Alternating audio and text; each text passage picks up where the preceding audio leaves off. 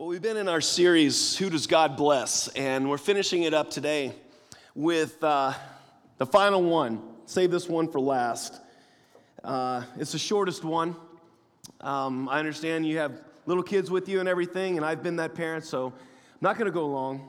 But I'm going to talk to you something very, very, very important. I want everybody to turn to Psalm 119. Psalm 119 is the longest chapter in the Bible. It is a celebration of God's Word. It is hundreds of verses long about how good God's Word is, how much King David, who wrote this, loved the Word of God, how it had protected him, how it had guided him, how it became more valuable to him than gold. That's what Psalm 119 is all about. We're going to be there today. The main thing today is this, that those who love God's Word will walk securely through life. All right, Psalm 119, verse 20 through 24 says this. Guys, follow along with me. My soul is consumed with longing for your laws at all times. You rebuke the arrogant who are accursed, those who stray from your commands. Remove from me their scorn and contempt, for I keep your statutes. Though rulers sit together and slander me, your servant will meditate on your decrees. Your statutes are my delight. They are my counselors. My prayer for all of you all today would be for that to be your statement as well. That the Word of God, the things that the Word of God says, the Bible says, are your counselors. Those things, those roadblocks, road signs, road guards that God has set up for us are our counselors as we walk through life. I found this out. Those who love God's Word, not just kind of follow it or think about it. People who love it, who cherish it, have three things in common. One is that they understand the world through Scripture, not the opposite. Okay, we understand the world through Scripture, not the opposite. We don't understand Scripture through the world. We understand the world through Scripture. And so how do you understand the world? Do you say, well, that doesn't line up with Scripture? Or do you say, well, Scripture doesn't line up with that? Because we have to get this straight. There's a sizable chunk of the church that thinks when the world and Scripture are in conflict, that Scripture needs to change. It needs to get with the times. Needs to change, needs to become, we need to adapt it. We need to change it to fit with what we are looking at in the world today. There's a sizable chunk of people that say that. For example, I was discussing the recent economy with a friend of mine. A friend of mine is a pastor here in town, great guy, love him to death. I've never seen an economy like this one. I've talked to many people who are older than me who lived during the 80s and during everything. They've never seen an economy like this before, really. And we were discussing the recent removal of work requirements by our new governor for able-bodied people who are 18 to 49 to receive welfare. You used to have to volunteer 20 hours a week. You had to, rake leaves, or you had to serve at a food kitchen or something in order to get your welfare benefits. This was for able-bodied people 18 to 49 years old. And I thought it was a good thing. I've always been someone that encourages work and everything. And he did not like that. I said, I think it's perfectly fine to require work. To receive something, I mean, I work for what I have, and most of you work for what you have and everything. And if you're able-bodied and you're between 18 and 49 years old, and he replied this. He said, well, you don't know what these people have been through. Etc. He was, being very sympathetic. And I said, well, what about 2 Thessalonians 3:10, I said, that says, if you don't work, you don't eat. That's what Scripture says. In 2 Thessalonians 3:10, it says, if you don't work, you don't eat. Paul was addressing a specific situation in Thessalonica where everyone was sitting around doing no work, expecting the church to supply for them. And he said, listen here. If you don't work, you don't eat. And this is what this minister said, and I quote, he said, that's so mean. This is a minister of the gospel. And he said some things about people going through traumatic experiences. We need to be compassionate, all that, and I understand that. And I said this, but this is God's Word we're talking about. I said, don't you think that God would understand these people's past and the traumatic experiences that we go through? Don't you think that God would understand that and factor that? He wouldn't make that kind of command without factoring that in. Don't you think that God's Word would factor those things in? And I said, you don't think that a person who's had a rough childhood or recovering from substance abuse or whatever, can, hold a rake and rake leaves out in front of a building or pick up trash on the highway? You don't think that they're capable of doing that?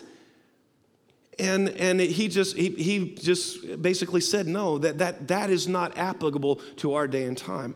And so what he was doing, he was looking at the world and saying Scripture needs to change. Well, people that love the Word of God look at Scripture and says, no, the world needs to change. We don't change Scripture to fit the goings-on of today. We say Scripture's this, and we try to change the world to adapt to that. That's what someone who loves the Word of God does. And all over the world, we see people trying to change God's Word to make it fit with today. Guys, we don't do that. That's not someone who loves the Word of God. That's someone who loves the world and takes the world as the given and tries to fit Scripture into it. It doesn't work that way. The second thing that we see with people who love the God's Word is this: they see God's Word as the best way to live. And this is true, people. The people who love the Word of God see God's Word as the best way to live. Psalm 119, 92 through 93, I love this. He said, if your law had not been my delight, I would have perished in my affliction. I will never forget your precepts, for by them you have preserved my life. There are stories in this room right now of people who have almost, if not completely, destroyed their lives by wandering away from Scripture. And they have come back and they have found that God's way is the best way. Can I get an amen? Amen. We aren't just talking about people who follow the Word of God. We're talking about people who love the Word of God, who sees it as a treasure, as infinitely valuable, as something it's just delighting in. Why do we love the Word of God? Well, this is why. Because we love the author. Because we love the author. You cannot separate God and His Bible. You cannot separate the two. You can't say, well, I love God, I just don't like what it says in Scripture. No, God's Word is from God. They are one and the same. And guys, if we love the Lord, we will love His Word. If we love the Word, we will love God. That's it. If you don't love God's Word, you might want to examine how you feel about the author. If the Bible is something that you just don't like, you just don't really like spending time in it, you don't like what it says, you might want to check how you feel about the author, because how you feel about God's Word a lot of times is an indication how you feel towards God. The one who loves God's Word is the one who loves God. You can't do one without the other. And I'm telling you, it's the best way to live. If you guys turn to Psalm 119, 104, he says this: I gain understanding from your precepts. Therefore, I hate every wrong path. Hang on. Did he just say that?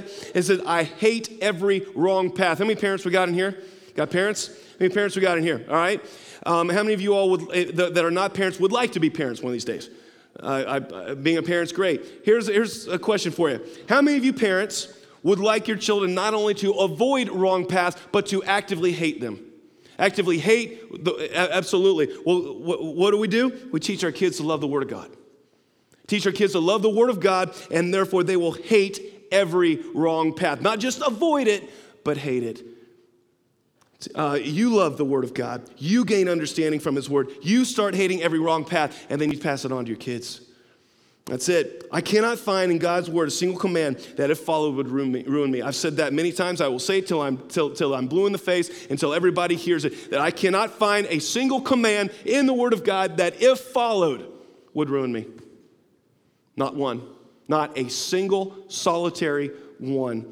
The person who follows God's commands about finances will do very well in this world.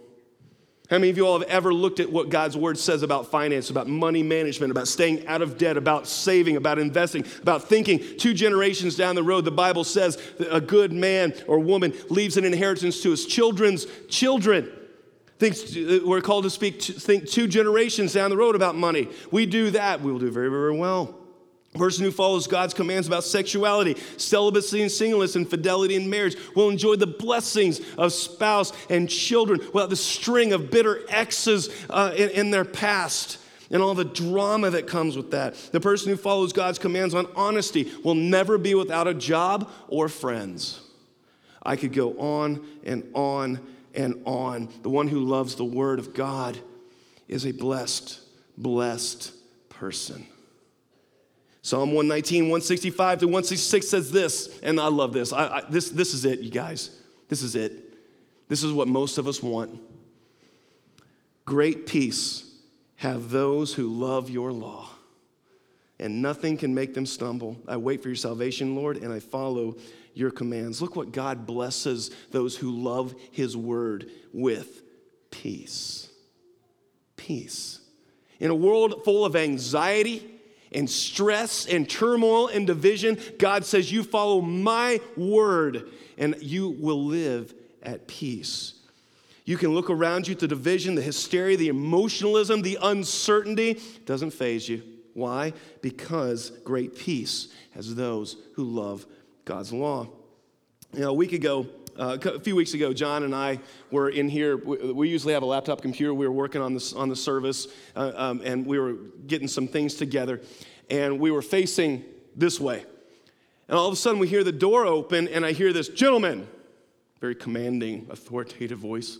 And I thought to myself, I'm the authority around here. Who dares talk to me about that? So, in my house. Turn around, it's a police officer. And I said, okay. And I think he was kind of surprised that we didn't run. We kind of sit there, kind of like, oh, hey, how you doing? And he goes, can I see some ID? Well, John and I kind of look at each other, and it's kind of odd. I said, my wallet's in the car. If you want me to go get it, I will. And he looked even a little at us, kind of strange. And found out, he said, there's an alarm going off. Do you guys know there's an alarm going off here? And John and I were like, well, we've been here all day. The alarm's been off since this morning. And I realized he was talking about the children's building next door. An alarm was going off in the children's building next door. We didn't know we were in here. But I just thought to myself, here's the thing. JK and I were exactly where we were supposed to be, doing exactly what we were supposed to do. And therefore, when the lawman showed up, we didn't panic. We had peace. We were like, well, obviously, when the police officer showed up, we had done nothing. We were perfectly, and so we were at peace.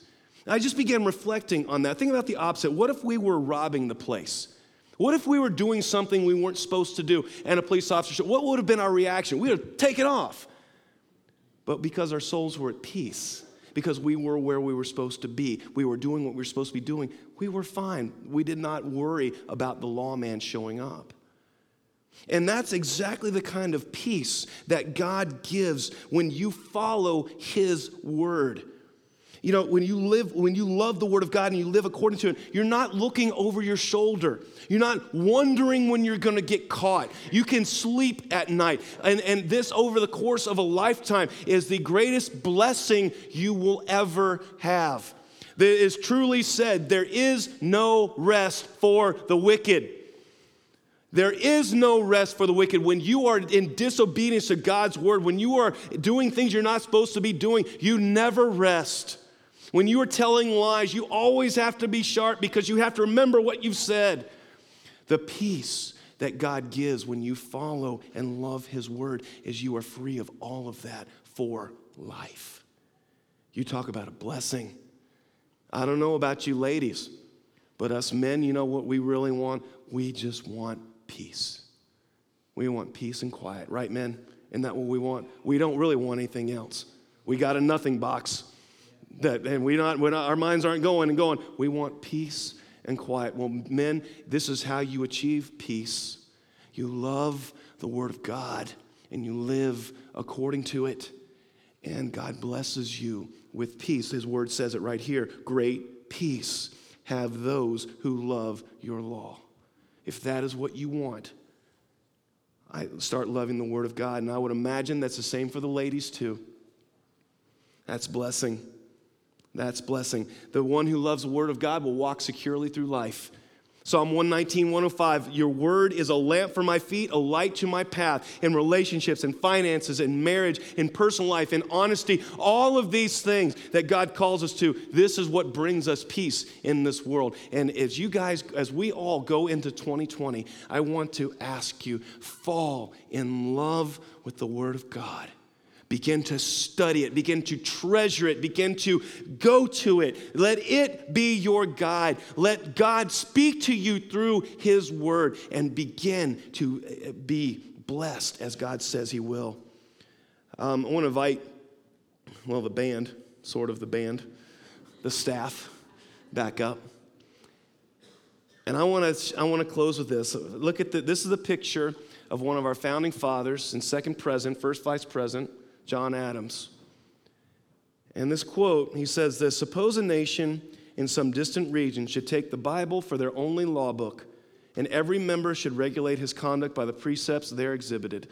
What a utopia, what a paradise would this region be? If all we had was the Word of God, it would be enough. This is the man who started this country. John Adams was as essential to the founding of this nation as anyone else. And he was a lawyer. He looked at all the law books. He looked at the Constitution. He looked at everything. And he said, doesn't matter. If all we had was the Bible, it would be utopia and paradise. As a matter of fact, the full quote is as follows. That's just a partial quote. The full quote says this. Suppose a nation in some distant region should take the Bible for their only law book, and every member should regulate his conduct by the precepts there exhibited. Every member will be obliged in conscience to temperance and to frugality and industry, to justice and to kindness and charity towards their fellow men, and piety and love and reverence toward Almighty God. In this commonwealth, no man would impair his health by gluttony, drunkenness, or lust. No man would sacrifice his most precious time to cards. They lived pretty well back then, cards.